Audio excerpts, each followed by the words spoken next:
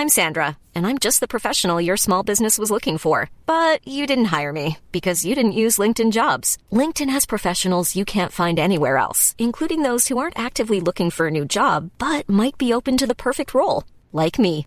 In a given month, over 70% of LinkedIn users don't visit other leading job sites. So if you're not looking on LinkedIn, you'll miss out on great candidates like Sandra. Start hiring professionals like a professional. Post your free job on linkedin.com/people today. Welcome aboard. I'm Michael, and I'll be your pilot for your journey to Ras Al Khaimah, or as the locals call it, RAK.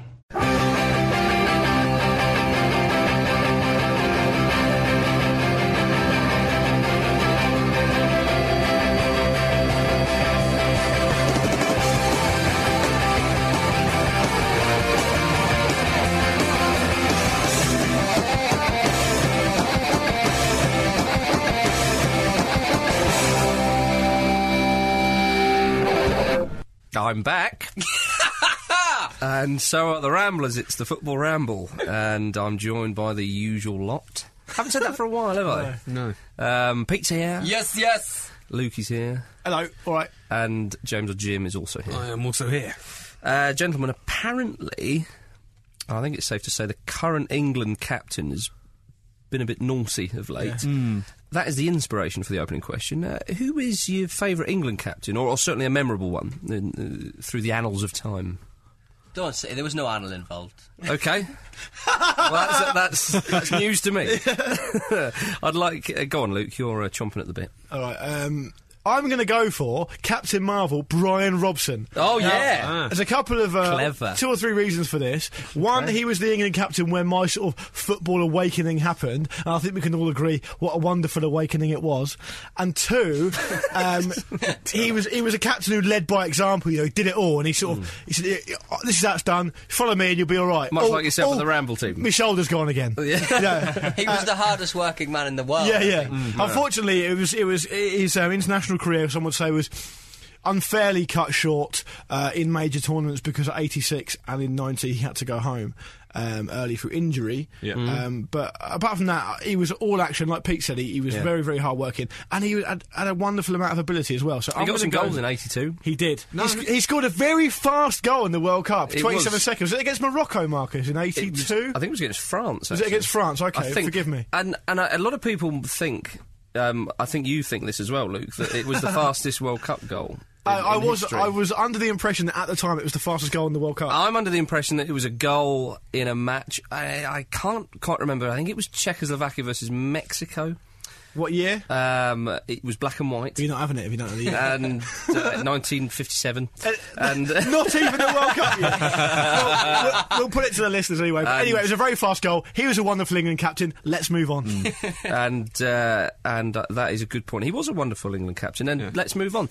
James. Well, obviously there's been a lot of great captains over the years, but as someone who sort of grew up really on football in the 90s, I'm going to go for Birdseye. Brought me a lot of happy memories. Oh, what he's done there is he's made a joke. Yeah. If you could cut a laugh in someone later, that'd be good. No, I was genuinely baffled by that, James. I thought, what? Do you know what I thought in my head? That was Tony Adams' nickname, and I didn't know about it. Yeah, that's what I was thinking. I was convinced you were going to go for Tony Adams. Yeah, well, I am going to go for Tony Adams. Okay. And in case you didn't hear the question, it was England captains. Okay, nothing I don't know whether to you got do. the memo, but I do the spurious, thoughtless, non-football related shit around me. Well, you can have Captain Planet. I don't know about football. I'll have Captain Planet. There's loads of things you can do with Captain Planet. Like, if they all got ill, would he die? I don't know. So, yeah, Tony Adams. To sum up, Tony Adams. This is the state of play here, when I have to look to you, Pete, to get it back to some kind of sensible realm. But Brian Robson was all right. Oh, that's a distant memory. He was all right. He had a drink or two, but he was all right. Great manager as well. Look, this is the Football Ramble. Decorum will prevail. Okay, sorry. All right. I've got I was going to go for David Platt, but I kind of wanted Brian Robson now. Can I have Brian Robson? You think of a new one?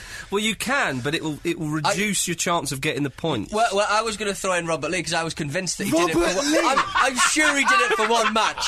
I'm sure he did it for one match, and I remember being very proud. Newcastle aren't England. Yeah, why not? It might have been him just playing. Why not go for Rule Fox? It's as likely. Rulo. Robert Lee never happened. Let's keep it to things that actually happened. He never happened. Things that actually took place. He was the people's captain. Robert Lee was unfairly sidelined for both England and Newcastle, though, I think we can all agree. Dear, I'm regretting turning up tonight. We're regretting you turning up as well. I wish you weren't our captain. Actually, I'm the Ramble captain, so that's self-appointed. So he thinks, listeners. Pete, who are you going for then? I'll go for David Platt then. Good. Because I liked his volleys. David Platt, 27 England goals in 53 caps, I believe I'm right. So that is a wonderful record. That is a superb record. Yeah. He didn't captain them many times though, David Platt. He wasn't one of your big captains. He wasn't one of your big players. He wasn't a Bobby Moore or a Billy Wright. That's right. Or a Dad of the Year. You're going to go for the current captain, Dad of the Year? Dad of the Year. I'm going to go for Bobby Moore and take the points. Well, he's the only World Cup winning one, so you can have it. So up all of yours. So let's move on to John Terry. Dad of the Year. Do you? That's what Wayne Bridges' missus said. Hey! Somebody stop me! I'm making rubbish jokes. John Terry, by the time that some people may listen to this, the decision may have been made, but do you think he should be stripped of the captaincy?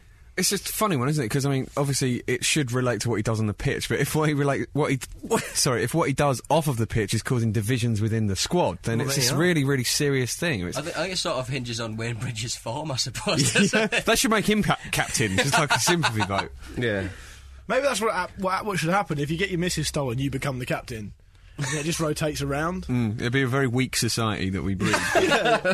It's difficult though, isn't it? Because he presumed this happened a very long time ago, and he put out that injunction and stuff. Super injunction. Why didn't he sort of admit it at the time and sort of say this may very well go up the Swanee a couple of years down the line? I think something that's become sort of abundantly clear about John Terry, and it sort of answers your question as well, Pete. He doesn't have a lot of foresight. He doesn't care about anyone but himself. So all these actions of not just the actions with his alleged adulterous nature of shown, but in general, and also, sorry, Jones. He basically the thing about it is, though, for me, is that he's not done anything wrong legally in the eyes of the law. So he's not committed a crime. Yeah. So he's not. But what he has done is caused massive divisions, presumably within the England camp. But lots of people have told me that he's never been that popular in England anyway. So, really? I don't know them all, but that's what I've heard. So if it genuinely does detract from his job, which is presumably galvanising the squad ahead of a World Cup, then he should step down. But at the same time, just to finish, I don't really want him to step down because I don't want him to have the dignity of playing the big man in quotes and admitting his mistake. I want him to be sidelined, and for my money, he should be replaced by Wayne Rooney. That's a kind of a catch-22 then. There, you don't want him to step down, but. I'd like Capello to remove him from his captaincy role. Sure. Okay. And at the end of the day, it's Capello's decision, and he needs to see how the players are reacting. Yes. When are they next going to meet? Well, they've got a friendly against Egypt, haven't they? That 3rd of March, I think. Yeah. Do you think the FA have passed the buck here to Capello? No, I think it's down to Capello to do that. I think I actually am in agreement with the FA there. They've got to let their manager do his job, even in a situation as sort of high profile as this. It's odd that the only time we tend to agree with the FA is when they do nothing. They've done nothing. Oh yeah, that just happens to be the right decision. That's fine. But he's weighing in pint glasses. He's doing.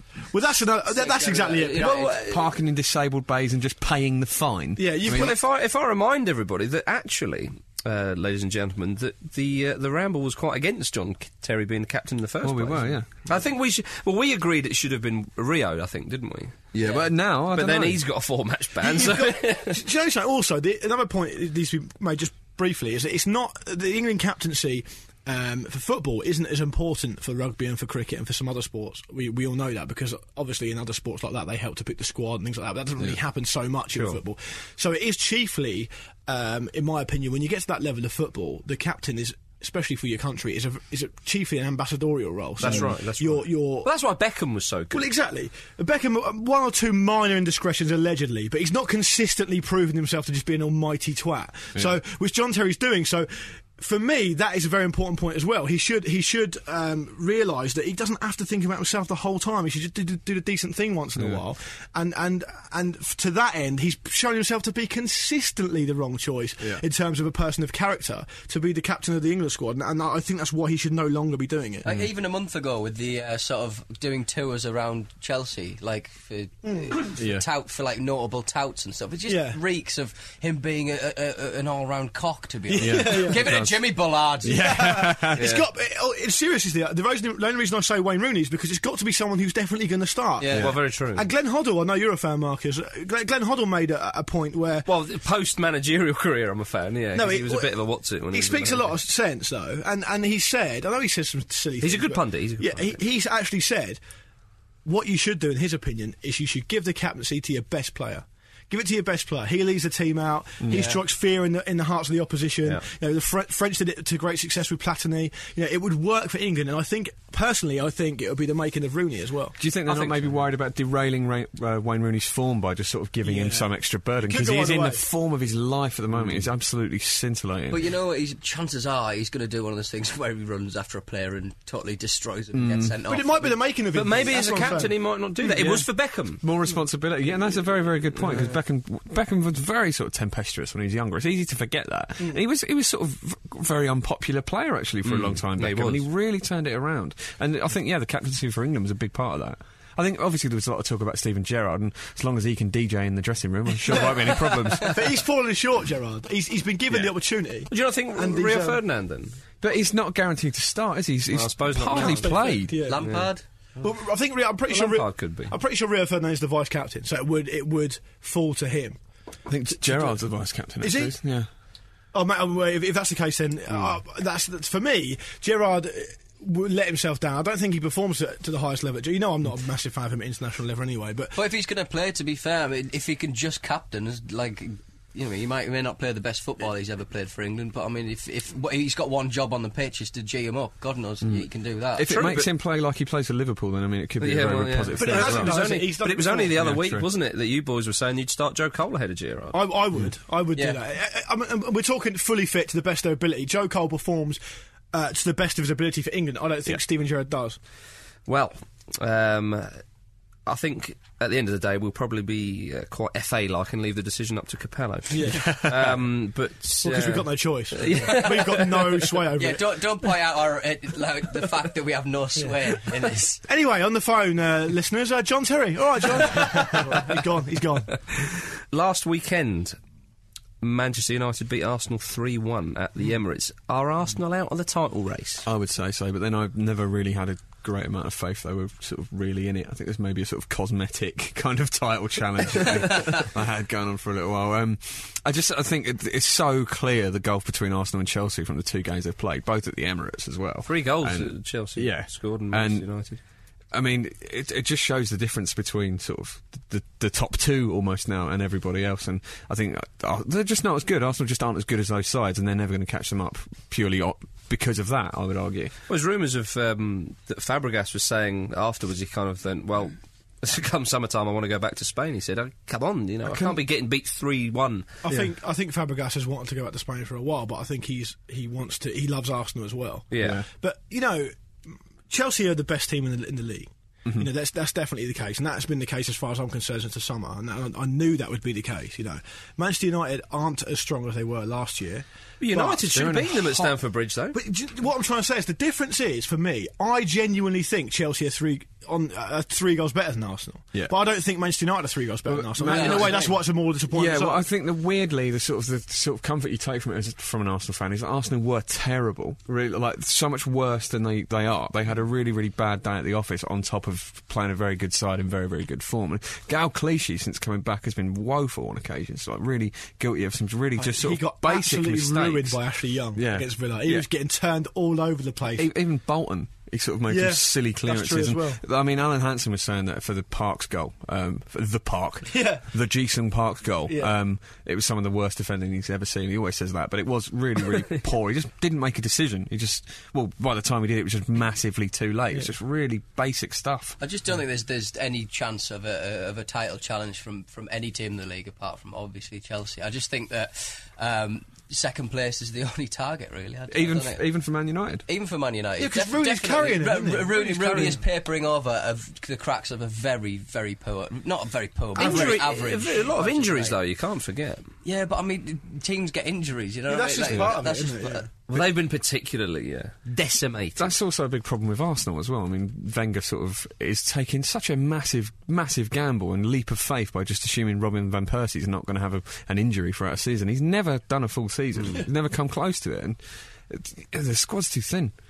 Well, moving across London, Fulham are not doing too well of late. Dropped down the league a bit, although they do play Portsmouth soon. Yeah, so I should be going to that, and I've no doubt that'll be just the thing they need to kickstart their league season. But, do you mean entertaining you? Yeah, they will. Yeah. Villa are playing well of late. Well, they're a good side. Yeah, beat Fulham at the Cottage. Agbon Lahore. Oh, Martin O'Neill was gutted about Wenger, wasn't he? Yeah. He was gutted. He couldn't believe it. It was one of those... He was incandescent with rage at Arsene Wenger. It's a good word. He really was. Rage. And I think Wenger's been a bit naughty there. One of the things that people don't pick up on, and it's pretty basic, and for some reason no one picks up on it, is that your top managers, like your Fergusons, your Mourinhos, your Wengers, they always look to take pressure off their team. Yeah. So if Arsenal get a result, a 0-0 at home to Villa... Or away to Villa. Whatever it is, and they expect to win or expect to do better. It doesn't matter the game. Wenger will always come up with something as a reason why, and he chose the reason against Villa. Oh, they played a long ball game. What he's doing is he's taking the pressure off his team. Yeah, of course he is, yeah. But why don't people pick up on that enough? You know, people don't... The sort of tabloid journalists and journalists who write about football don't sort of say, oh, well... Arsenal lost because this, didn't win because of this and this. They sort of say, oh, Wenger this, Wenger that. And the whole match report sometimes, even in quality newspapers... they love the sensation. Yeah, it's weird, though. I think it's strange. They love the sitcom side, or whatever, you know, the pantomime side of football, whatever you want to call it, you know. In the Championship, Danny Welbeck, who we spoke about on the Football Ramble Extra. D-Well. Dead cert for the England squad. I like that. Absolutely, D-Well. He scored a lovely little chip on his, I believe it was his debut for Preston, and a 2-0 win against Roy Keane's Ipswich. Which Manchester United player went to Preston and did really well on loan? David Beckham. Correct! Said that on the Ramble Extra last. Oh, did we? Yeah. I'm just saying Knew it anyway, though. Reiterate. Knowledge fans. Why are you saying it to me when I was the one that said it? All right. Move on. But we're not going to move on. Preston are up to 11th. Ipswich down in 21st. He's not doing the same job he did with Sunderland, bringing them right up. I maintain that Roy Keane spent a lot of money while at Sunderland. Yeah, he did. Well, he was cherry picking players. It's true. Yeah, exactly. But people never say Even this. in the Championship? Yeah, no, he did. Because everyone's scared of him, James. Yeah, no, but people are always like, oh, but he worked miracles. It's like, yeah, but he had a lot of money at his disposal and just added players like every week, if I remember it rightly. Yeah, still got to make it work. Yeah, it's true. Derby County beat Forest literally in the big derby. Yeah. As James hints at, there was a scuffle at the end of the game. Nigel Clough allegedly gave Billy Davies a bit of a kick. Did he? No, like he kneed him in the back of his knee, wasn't it? Really? Yeah. Oh, it's when you do that chicken thing. Chicken leg. But where I come from, that's called the jackknife, Pete. The jackknife? Yeah, it's interesting, a colloquial alternative. Chicken leg. But I don't like Billy Davies, now I've said it. He talks about himself in the third person too much. He talks about himself in the third person too much. It's literally like he was saying, well, if Billy Davies wants to make a complaint about someone attacking Billy Davies, then Billy Davies will do that. You know. Nans do that. Luke does that as well. Yeah, but I only do it as a joke, aren't I? Like, I'm not like Craig David. I don't do it all the time. You don't record it. Yeah, so I always forget what a huge match Derby v Forest is. So forgive me. They hate each other. I know they do. Yeah. It's glorious. Well, there's a bit of there's always a subtext there at the moment because Billy Davies obviously used to manage Derby. Nigel Clough's a Forest legend. There's loads of stuff going on. That's right. Loads of stuff. And it's a shame for Forest because they're on a massive run and they wouldn't have liked to have lost that game in any circumstances. But Forest looked like they could not lose a match recently. They've been immense. Well, Robbie Savage and Derby had other ideas. Cardiff beat Doncaster 2-1 at home. Did you see Michael Chopra's goal? I haven't seen that one, no. Beauty. Is it a good one? Yeah. Lovely ball from Whittingham, who's a good player as well. Peter Whittingham, yeah, he's good. And it was... No, I nearly said Bergkamp Vest there. I apologise. James was almost like to go at you then. Yeah. He took it down really nicely and smashed it in. But they were very lucky there, Cardiff. That was the epitome of a game of two halves. Cardiff were all over Doncaster. Doncaster were a poor side. But then Doncaster came roaring back and equalised and shouldn't have lost the game. And in the last minute, Boothroyd scored the winner. Cardiff are getting... He used to play Serie A. He did. He did, didn't he? Yeah. Do you remember him committing like almost assault on a Norwich player? Yeah, when he was at Blackburn. Yeah, I remember that. Now Sorry, James, go on. He just really... This guy was sort of hurrying the ball away from him. He just got really frustrated and just properly kicked his leg, just like with full force. No attempt to even pretend he was playing football. Oh, and he did what I love, where he didn't even bother looking for the red card, just walked straight off. He knew himself. He didn't bother waiting, just walked off. That's what you don't see enough of. No, it's a dying art. Unnecessary kick, just off the ball, like a punch. You don't see a punch to the face anymore. No. You don't... I missed them. I think that should What's it coming to, eh? I think that should be only given as a 2-match ban rather than a 3, because it's effectively pleading guilty. So you get lenience. Yeah. Good night, ladies and gentlemen. I didn't try and plead my case, I owned up. Like your mum said when you were young, you just own up, it'll be alright. It's fine, I'm only going to ground you for a week and not 2. Marcus, that's an excellent point. Thank you very much. I just wanted to say that Cardiff are getting very good attendances at the moment, and that's fair play. Well, a new stadium. Yeah. The transfer window has shut. Yeah, that's it shutting. A clap. 24 hours too late, that's it shutting. Yeah. I've got a better noise, hang on.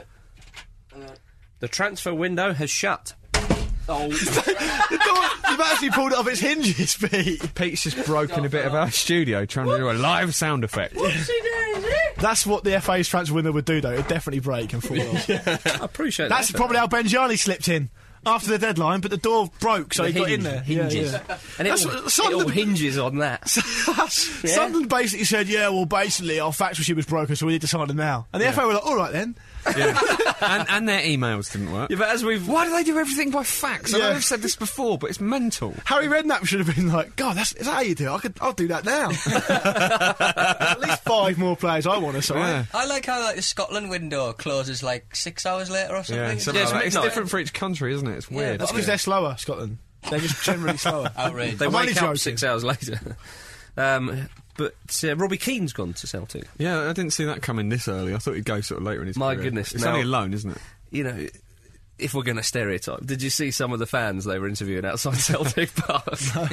Incoherent men. Was it Incoherent Men? That's their nickname. The Incoherent Men. Come on, you Incoherent Men. We are the Incoherent Men. Robbie Keane, it's interesting how another little sort of example of how Redknapp works. He signed Keane back from Liverpool and was like, I've always wanted him, he's a great player. And now he was actively offering him around to West Ham and to all sorts of players to get rid of him, to get Idiger Johnson in, who, for my money, he's not scored for a long time. OK, he's not played an awful lot recently, but he's no better than Robbie Keane. I don't think you could argue he's better than Robbie Keane. Keane's been getting a lot of, not abuse, but a lot of sort of criticism from Spurs fans recently. He's been performing poorly, though, I think, in fairness. Because it's really funny that he just moved away for such a short amount of time and it still affected his game really massively. Redknapp just likes signing players. He gets a bit of a rush from it. He likes using the fax machine. He can't go through a transfer window without signing the Maybe it really is that he just can't get over the fax machine. It's like you write it on a bit of paper, right, and you put it in, dial a number, and they get it on the other end. It's in handwriting. It's amazing. He's holding the wire up, looking for the piece of paper in the wire. Where is it? How does it fit in there? And then some new lad turns up. You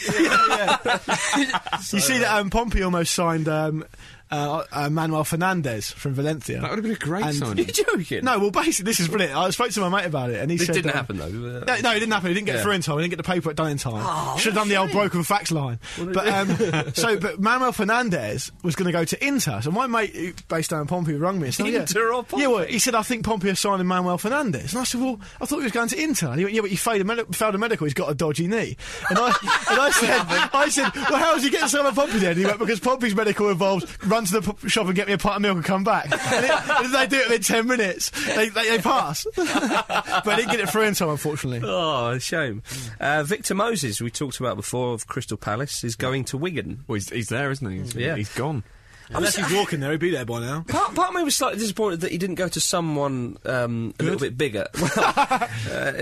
Newcastle were in for him, but he chose Wigan over Newcastle. Oh, well, I'd have been gutted if it's early days, though, isn't it? It's probably good that he's kind of going to progress at a sensible rate. That's right, yeah. I think under Martinez as well, a bit more. Yeah, but Martinez is a football player manager, exactly. And Moses plays football, you know. Do you know what I think it comes down to? The purest way, I don't obviously. No, but he does play nice football. Yeah, you know what I'm saying. Yeah, I think that it comes down to whether you think you're the sort of player who's going to develop more by playing at a high level of football on a Saturday, or you're going to develop more by being around quality players. Because if rumours are to be believed, like Barcelona are in for him. I mean, would he learn more from being with them every day in training, like Iniesta, Xavi, or would he learn more from actually playing? He obviously thinks that he'd prefer to play, so he's gone to Wigan. And I think that's good luck to him. I'm not sure I believe those rumours, though. That's probably just agents talking. Yeah, I don't believe your face, James. Well, you should, because it's here.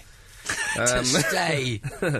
Adam Johnson's gone to City. I don't think that's any surprise. He scored a couple of good goals for Middlesbrough last weekend. I think he's a good player, Adam Johnson. Now, he was another one was it a year and a half ago or something? There was huge rumours about him, and again Real Madrid were mentioned, as they seem to be with a lot of players. But yeah, no, he'll be there. Will he get much game time though? Game time. Yeah. I hope so, because I think he's a good young player. Will Ajo get much game time? You could be talking about Andy Johnson. I just don't know. He'll get plenty of game time. Did you see how average Stephen Ireland was for Manchester City at the weekend? By the way, I'm not having that talking here. He was awful. Portsmouth absolutely. Pompey were all right. Yeah, we lost 6-0 there last season. Things haven't exactly improved since then, so I was worried. But we did all right. One off the bar, unlucky. It's good to see Santa Cruz in the stand with his little cup of tea and his wife. It's just a shot of him going, a cup of tea and his wife in that order. That's it. Robinho has gone to Santos. Him and Pele, best mates again now, aren't they? He arrived in a helicopter, didn't he? So thousands of fans. It was Kevin Keegan-esque, but the other way. Yeah. You know? When the hell he got to come down, I was like, have they signed Jens Lehmann? No, but Pele used to slag off old Robinho, didn't he? Oh, Pele! Now they're mates. What's the expression? Runs with the fox and hunts with the hare. Or yeah. I know what you're trying to say. Someone said to me, it's not like Pele to tack his colours to something vaguely popular. Someone from the country email in and tell me what that expression actually is. Yeah, he's gone to Santos, and as the boys have suggested, they've said he arrived on the pitch in a helicopter with Pele to be greeted by thousands of fans. And he said, I'm very happy all of you are here. Which I suppose is the least he could have said. I have a great love for Santos. I'll try in every match to make you happy with the Santos victory. Although they were moaning about him when he left Santos, but I think in Brazil they quickly forget such things. Because they love the big player in Brazil. It cannot be understated, you know. I think Robinho's turning into like a Rivaldo figure who just disappears at about 26 and just goes to... You reckon? That's a prediction, Pete. We'll be remembering it. Without any of the goals on this guy. well, Rivaldo, actually, he did stay around a bit longer, but Robinho, actually, I was chatting to Rupert, our good friend and fellow Ramble football player. Well, he's my friend, but you know him as well. Well, okay. Yeah. That's not how he tells it. From SouthAmericanFootball.co.uk. Bloody good website. Yeah. He was saying, because I was asking him about Robinho, and he was saying that actually a lot of people forget that Robinho was a huge part of Real Madrid when they won the league, when Beckham was there. Yeah. Massive part. Yeah. Absolutely. Rupert was even saying he won them that league. Yeah. You know, he really came of age, and a lot of people have forgotten what a good player he was and what he's actually achieved in Europe. And then, after doing that, Real Madrid then said, well, we want Cristiano Ronaldo, who's effectively the same type of player. And Robinho was like, well, hang on a minute here, what more do you want me to do? Yeah. And it really put his nose out, and then, of course, he moved to City. I mean, he scored 12 goals in his first 19 games for City. 11 of them were at home, I think, as well. But that's right, but another thing was, if you look at where he played, you know, when he played for Santos, he was in that team with, I think it was Diego and one or two other big names who now play in Europe, and they were a winning team. And then he went to Madrid, and they were a winning team. Yeah. When he went to Man City, because he gave an interview to a Brazilian journalist, and when he went to Man City, he said, well, we're settling for a point to Blackburn, and we're settling for a point here. He said, What's that all about? Yeah, but I think he's got to take a bit of responsibility for that because, in my opinion, the difference between a good or great player and a special player is that a good or great player can slot into a good team and perform and stand out in that team, but a special player can lift that team. If you look at Maradona at Napoli, for example, he won that team the league on his own, you know. And at Man City, he didn't really fancy it without those world class players around him all over the pitch. That's right. And I think he wasn't ever going to be there for long term. He wanted to, like you say, he wanted to win things straight away, and that was never going to happen. It's interesting that Rupert says that about Robinho's time at Real Madrid, because from what I remember, although he had his sort of flourishes, he was still patchy even in that season. He still did sort of struggle from time to time. His head would go. Do you know what I mean? And he just he wouldn't seem up for it for a bit. But then when he was, he'd be superb. Just a sort of funny player like that.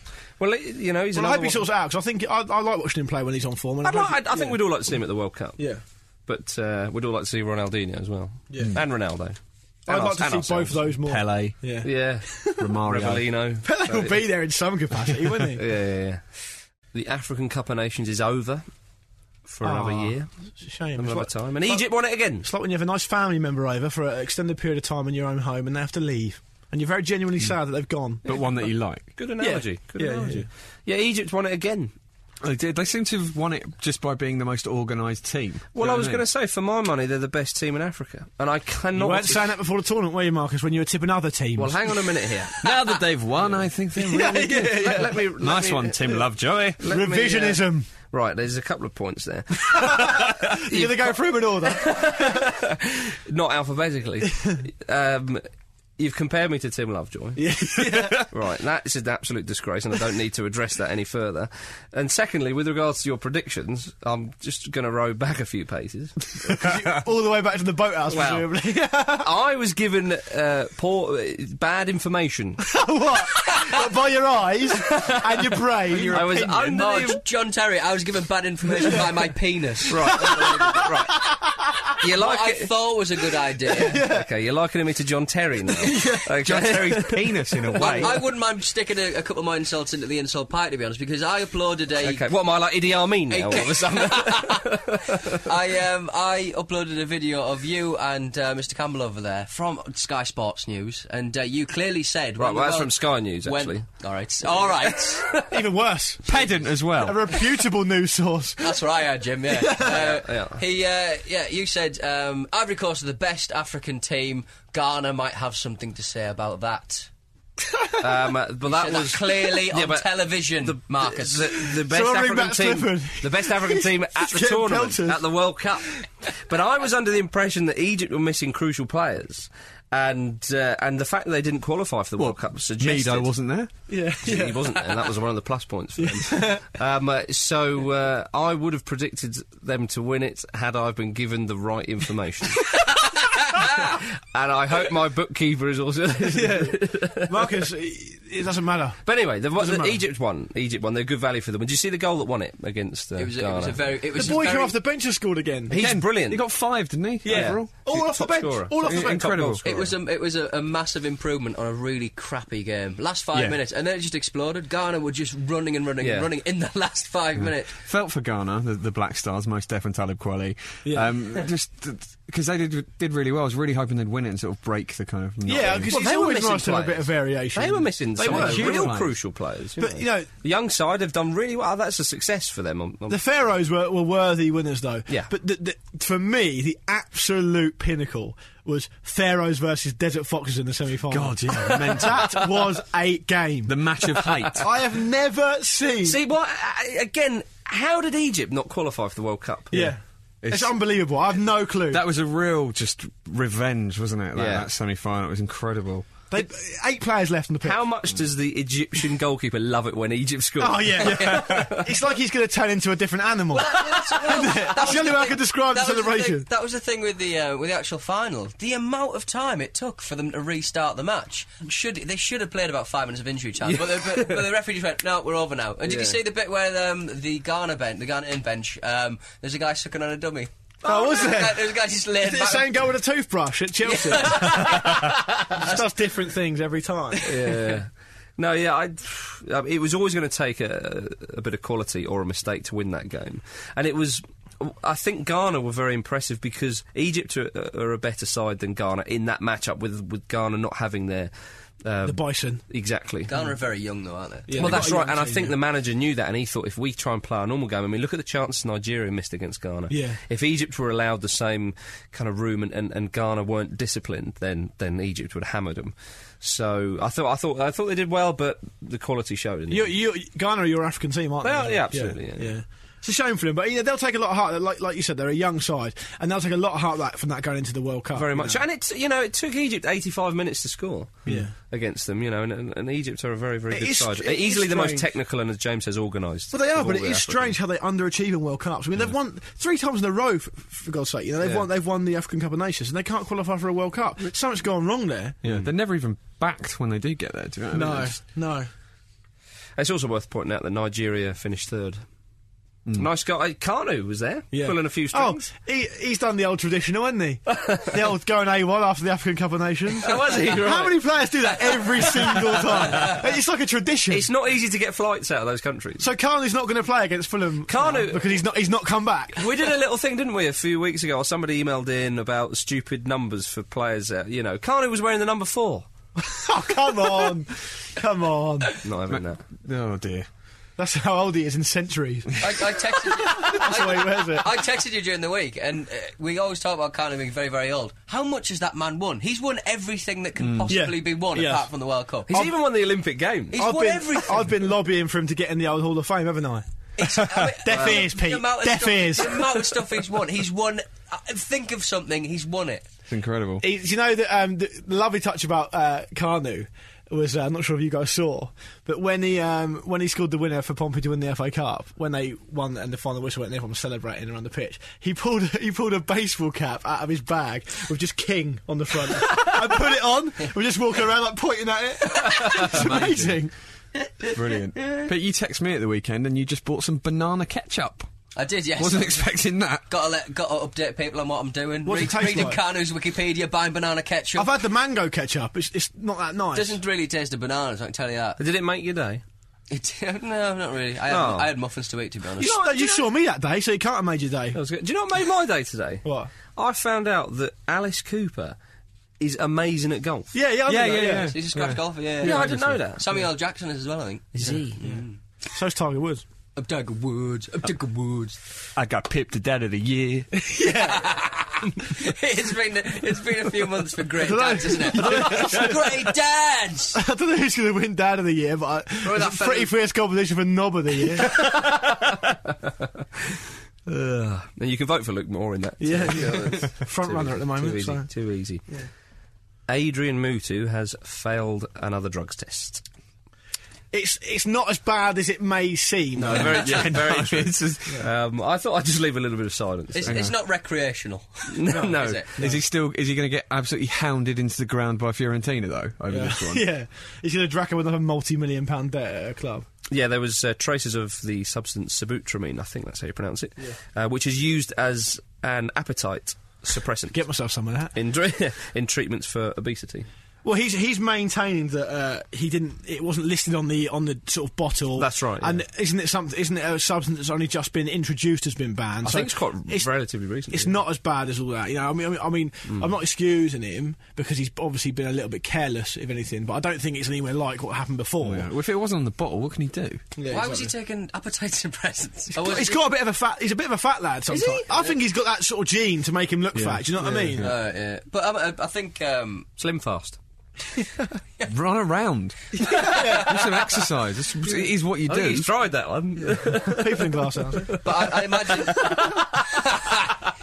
I imagine that Fiorentina probably have made a statement or two or a comment or two about Mutu being hounded by Chelsea, so I can't imagine that they'll be able, even if they want to hang him out to dry, they can't really. No. Well, hopefully he's...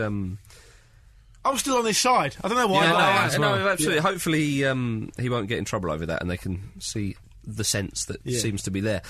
Milan have lost more ground on Inter with a 1-1 draw with Livorno. Home to Livorno as well. Yeah, a couple of people have emailed in saying that they watched the game looking out for Ronaldinho with his form of late, and he didn't perform. Well, He hit the post, didn't as soon he? as we started touting him, Yeah. he had the worst game ever against Inter, Yeah. and then he's not really been at the races since. Interestingly, Livorno, I'm pretty sure their best player when they got promoted into Serie A was Diamante, who's now at West Ham. Oh, right. So I'm not sure who they've replaced him with. I'm not up on Livorno that much, but I mean, it's a great away point for them. Yeah. Well, and Jose's been piping up again, saying that Milan are always being awarded penalties, and like some of the Milan guys are going, "Oh, great, we're not going to get a penalty now for the next 3 months." You know? I'll tell you what's a great little touch in Italy is you've seen the referees have their names in the back of their shirts. Oh, do they? Yeah, That's cool. So what you can do is you can make a note of it, and for next time you can say, "Oh, it's that ref from there," or is it just me? It's just me that does that. I think it's probably just me, isn't it? That's lovely. But it's cool. I reckon they should do it in English refs. In La Liga, there was a couple of lovely little setups for goals, wasn't there? There were literally a couple of lovely little setups. There was Jesus Navas. You say lovely little so much now, people aren't going to realise you're taking the piss at AJ Redknapp. I'm just going to think you're doing it. Okay. Jesus Navas, who is a lovely little player. Yeah. He supplied a pass to Negredo for a beautiful finish. But the pass, did you see it? He kind of... The pass was literally from Jesus. He kind of... you know that thing like Nani did against the two Arsenal players? When he that little sort of... Redknapp went mental about that. Yeah, Did you he see loved it. He It was a great bit of He's play. beside himself, though. It's not the best thing he's ever seen. It was a great little bit of play, but he set his man up there, and Negredo chipped in over the keeper. What was skill of the weekend in La Liga, though, Marcus? Well, I thought it was that one. It wasn't. So, you know, it Luke wasn't. needs a bit of space to talk about Guti's back heel. But the thing is, though, it's one of those things that actually rendered me speechless. It wasn't enough, because I was watching I wish the you'd game. come in and do it in the studio. It wasn't enough that I had to send a text to everyone I know, but also... All four of us got that. I had to ring you. I had to ring someone. I had to ring and say, have you seen what just happened? For me, it was a super... And everyone's been saying... Some people have been... What I would call them killjoys. Have been saying, oh yeah, but he only did that because he hasn't got a right foot, and because he can't finish, and because he's rubbish. Bollocks.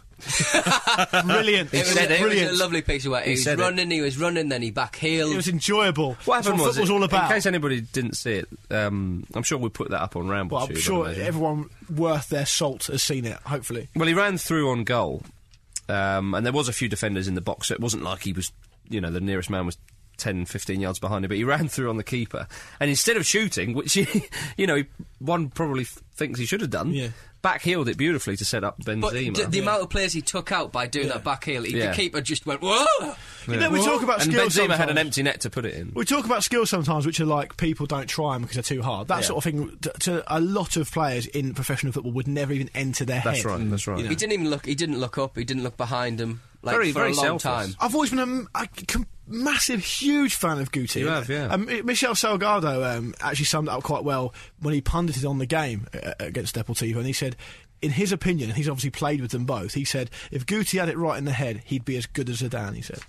My goodness. And another very good friend of mine went to see Real Madrid under the first Galacticos era at the Bernabeu, and he said that he was surprised but delighted that Guti was actually the best player there. Oh, right. He said he was unbelievable. He said it was like the football was like part of his body.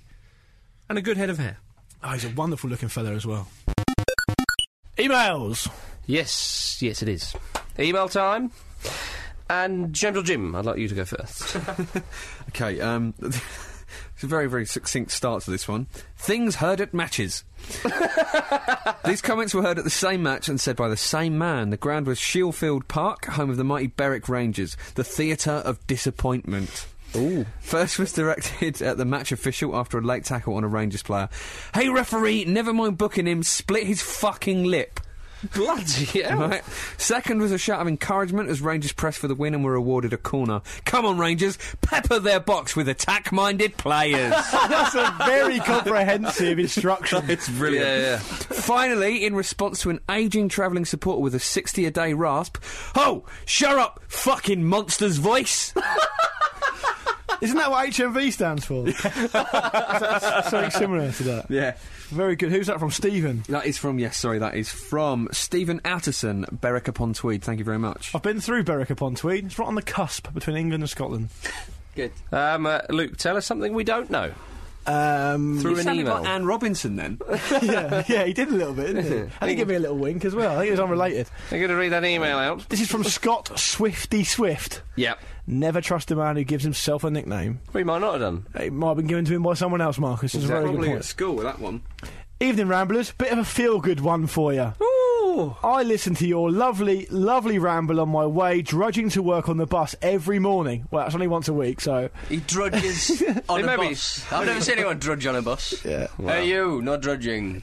You've never met Scott Swifty Swift? No heavy drudging. I'm often left laughing out loud. There was always this fit girl who usually shared the monotony of my 7:30 bus rides. I ended up sat next to her a few times, but didn't know how to spark up a conversation without seeming like a rapist. In brackets, I am a rapist. yeah. Is that what it is? In brackets, does this cloth smell of chloroform to you? Naughty. Eventually, on a night out with the lads and a local boozer, I saw her and eventually managed to start a conversation. She seemed a bit scared of me, really, and I thought my luck was out. A few drinks later, turns out she thought I was insane because she was sat across from me on the bus on a Thursday morning while I was sniggering listening to a weekly ramble. On the upside, though, once proven that I was slightly sane, me and Katie have now been together 3 months, and she sometimes even listens to the ramble with me.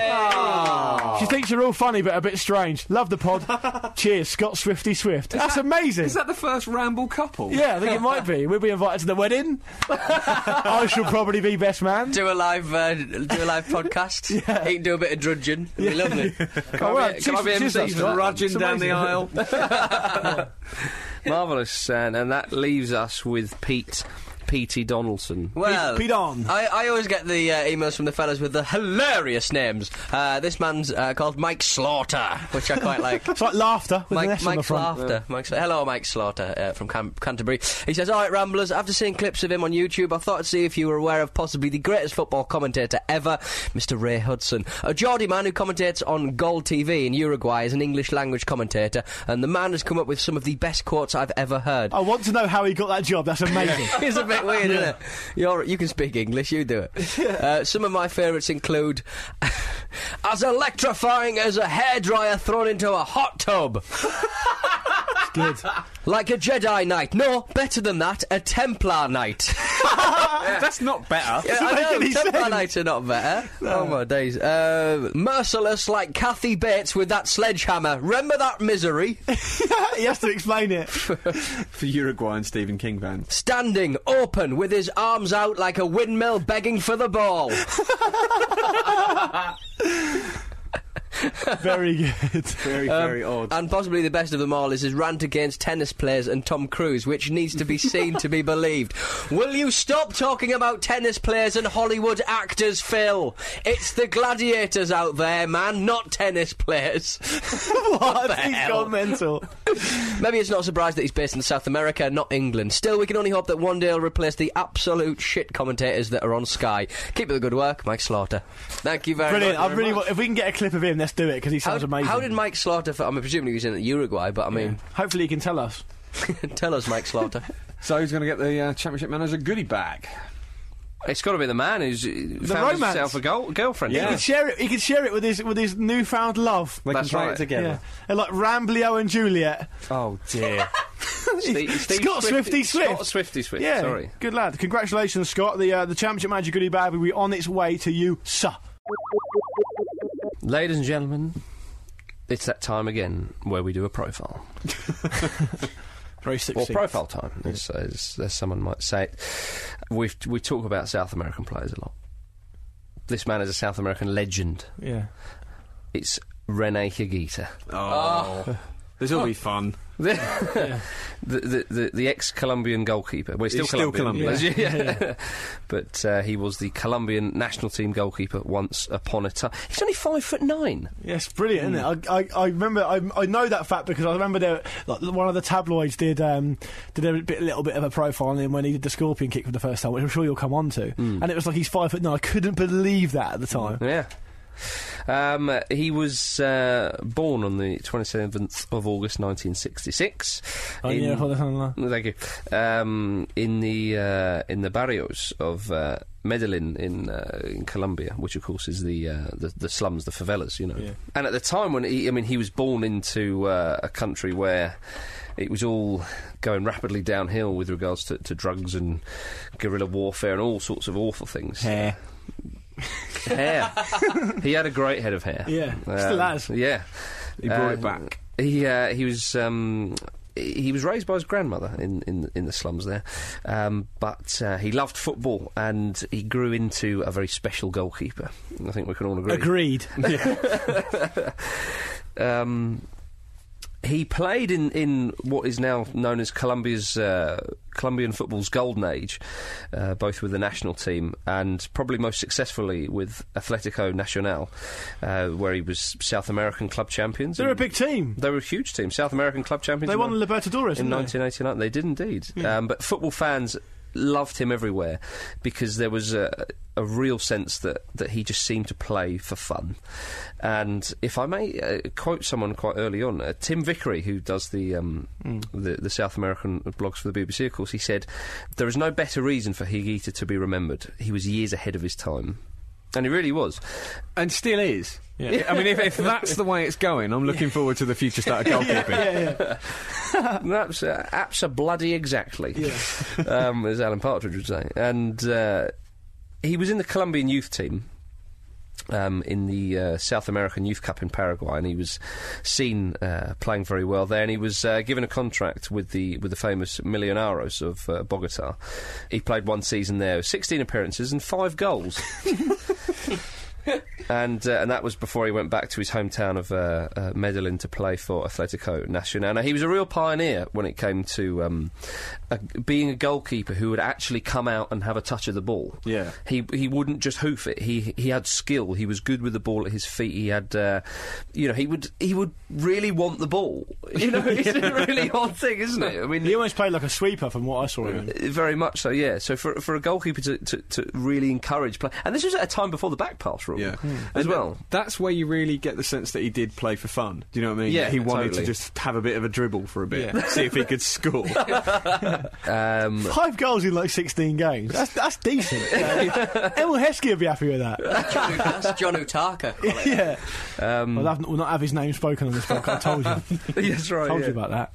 And it was him actually who really forged the style of the Colombian team of the late 80s and early 90s, because with Higuita behind them, the defensive line could push right up the field, because as you say, Luke, he played like a sweeper. Because they wanted just to get away from him.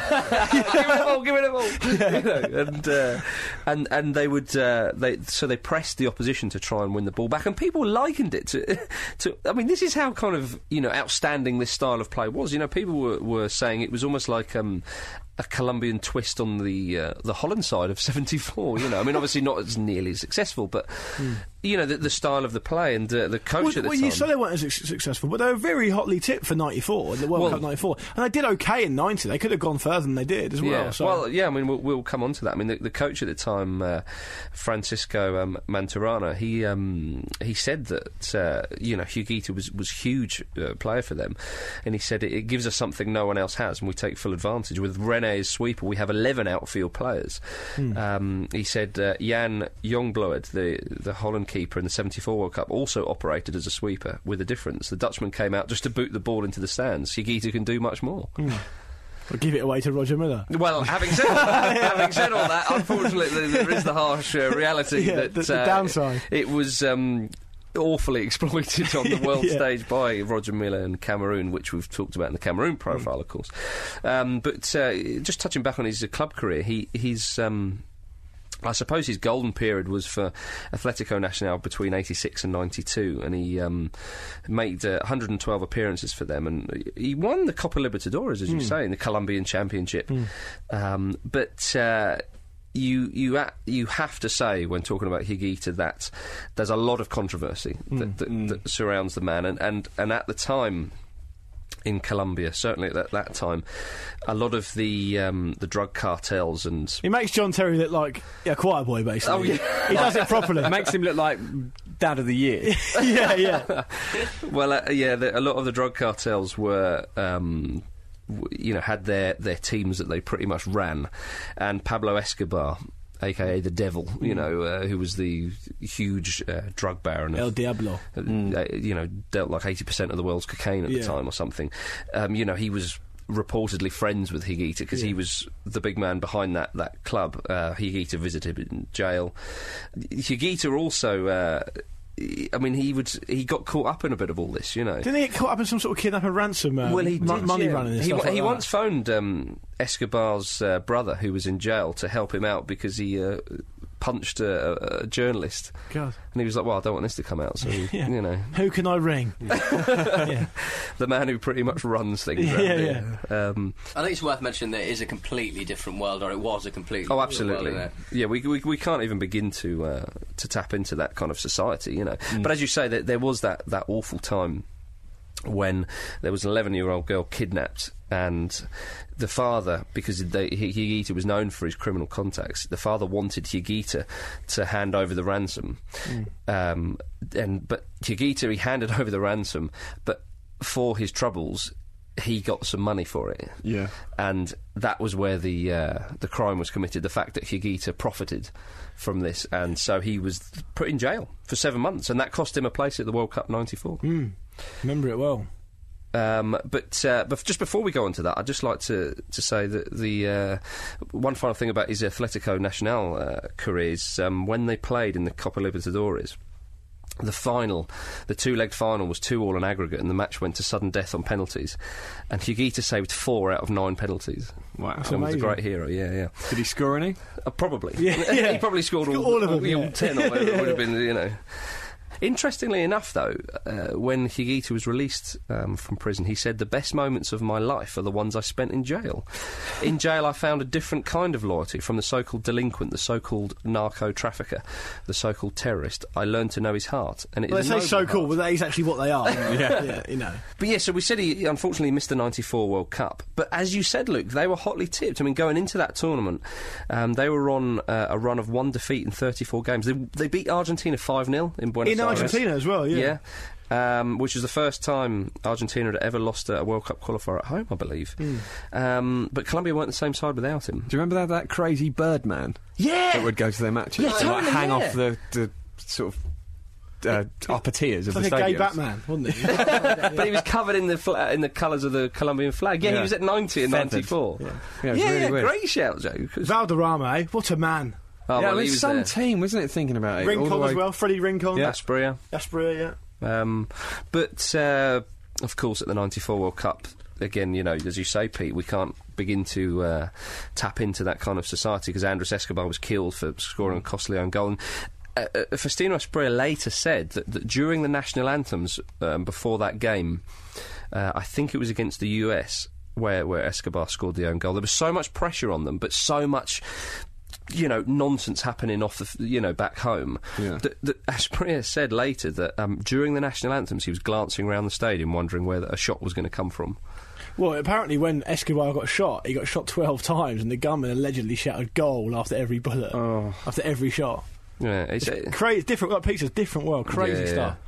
But Higuita played in all 68 times for his country and scored 8 goals. And if we, it's better than Heskey. But if we have to mention his scorpion kick. Oh yeah. Yes.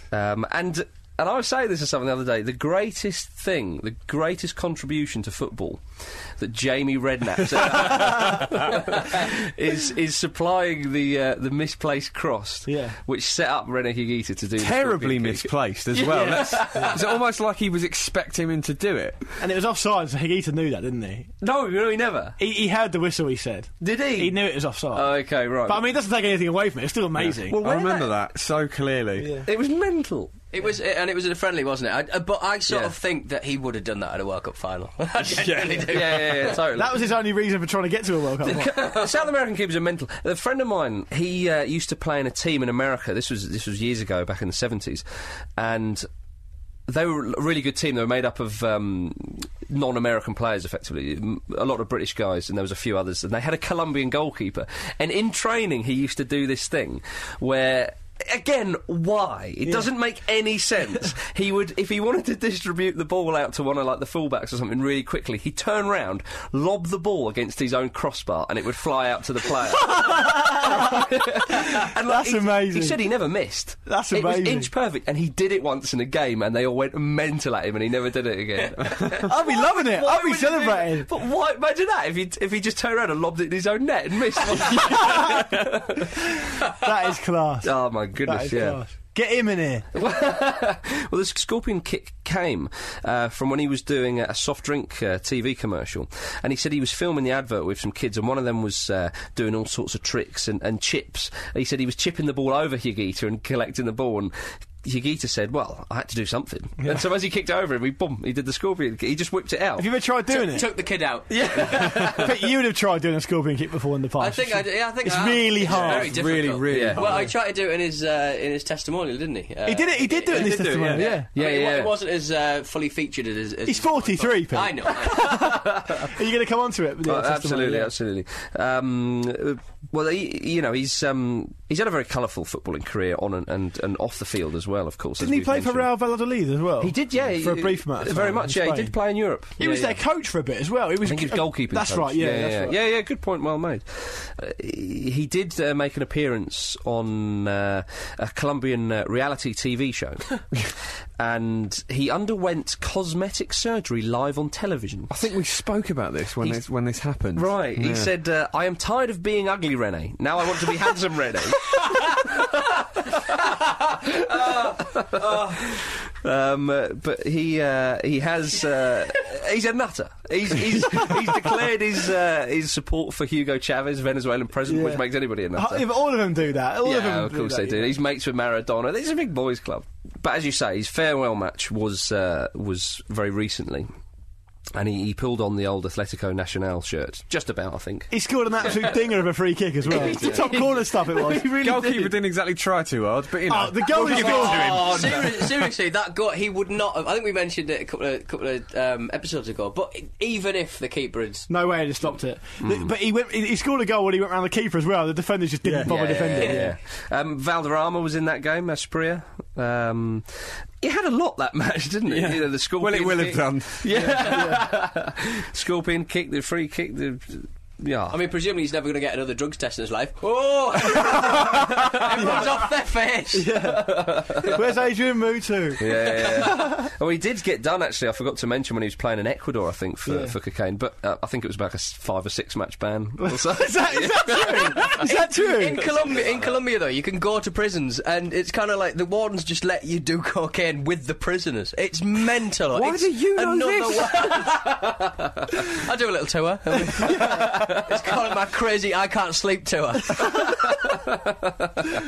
Well, he delivered an emotional speech to the fans at the end. The fans go mental for him. That was wonderful stuff. There was loads of banners just saying, Gracias, René. Yeah. Loads of them. Yeah, oh, he's dearly loved. He said, it's impossible to know you and not love you. He said, I am not a perfect being. I am just a poor sinner. But thanks to my country, which I carry in my heart, I hope we will live in peace, that we can all look at each other in the face, shake hands, hug, and that the hostages return to their homes. This is what I ask of the authorities and the armed groups. Oh. Get him in.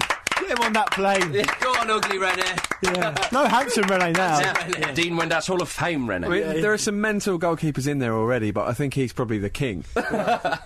Until Jens has got to raise his game a little bit. Well, when Jens goes in, we'll have a barbershop quartet of mental keepers. It'll be brilliant. Ladies and gentlemen, that is the end of the show. If you'd like to get in touch with us, the email address is podcast@thefootballramble.com. And why not come along to the website, thefootballramble.com. There's all sorts of lovely things on there and all sorts of blogs. May I personally recommend the Jim Lovejoy blog, who's also operating on Twitter. Is Jim Lovejoy. Chaps, do we have any notices? Of course, we've still got the betway.com/the football ramble. Yep. Where us lot, we take on each other, trying to predict the weekend scores. I think James is top of the league at the moment. Yeah, I'm sort of coming up though. I'm not as bad as I used to be. I've gone for some fairly and that safe... is the benchmark we set for ourselves. I've gone for some fairly safe bets. I'm going for Man City an away win against Hull. Man City's away record isn't that fantastic, but I think they could probably sneak past Hull, to be honest. I've gone for Villa away to Spurs. Oh, it's a difficult game to call that. Why would you do that? Well, I think Villa are playing well at the moment. I fancy them. Fair enough. Enough said. The spoils will be larger if you win. There we are. I've gone for Birmingham to beat Wolves because that's what I think's going to happen. He's bet on a derby. He's bet on a derby. Crazy. Speaking of which, I've gone for Liverpool home to Everton. But, betway.com/the football ramble if you want to laugh at our incompetence and bet yourself. And thank you very much to all who voted for us at the Soccer Lens Awards. We won. We did. We won 3. We won Readers' and Editors' Choice for Best Podcast of 2009 and Funniest Website. Yeah. Jim Lovejoy was delighted about that. He doesn't understand it, but he's happy. The website's only been up since about September. Brilliant. There's some remarkable fast work there. Yeah, no, thank you very much, everybody. Yeah, genuinely, thank you to amazing. everybody that voted for us. Much appreciated. That one's for you guys. Yeah. And God. Don't bring him into this. He had nothing to do with it. It's my belief. Right, well, it's time for you boys to say goodbye. Pete, you're going to go first. I can't do it. Goodbye. There you go. Manage it. James or Jim. Goodbye. And Luke. Goodbye. We're all off to Wind Out of the Ear. Cheers.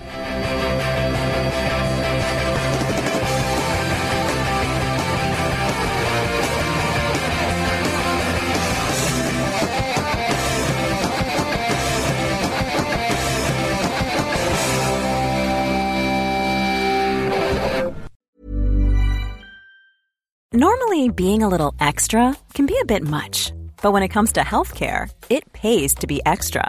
And United Healthcare makes it easy with Health Protector Guard fixed indemnity insurance plans. Underwritten by Golden Rule Insurance Company, they supplement your primary plan, helping you manage out-of-pocket costs without the usual requirements and restrictions like deductibles and enrollment periods. So when it comes to covering your medical bills, you can feel good about being a little extra. Visit UH1.com to find the Health Protector Guard plan for you.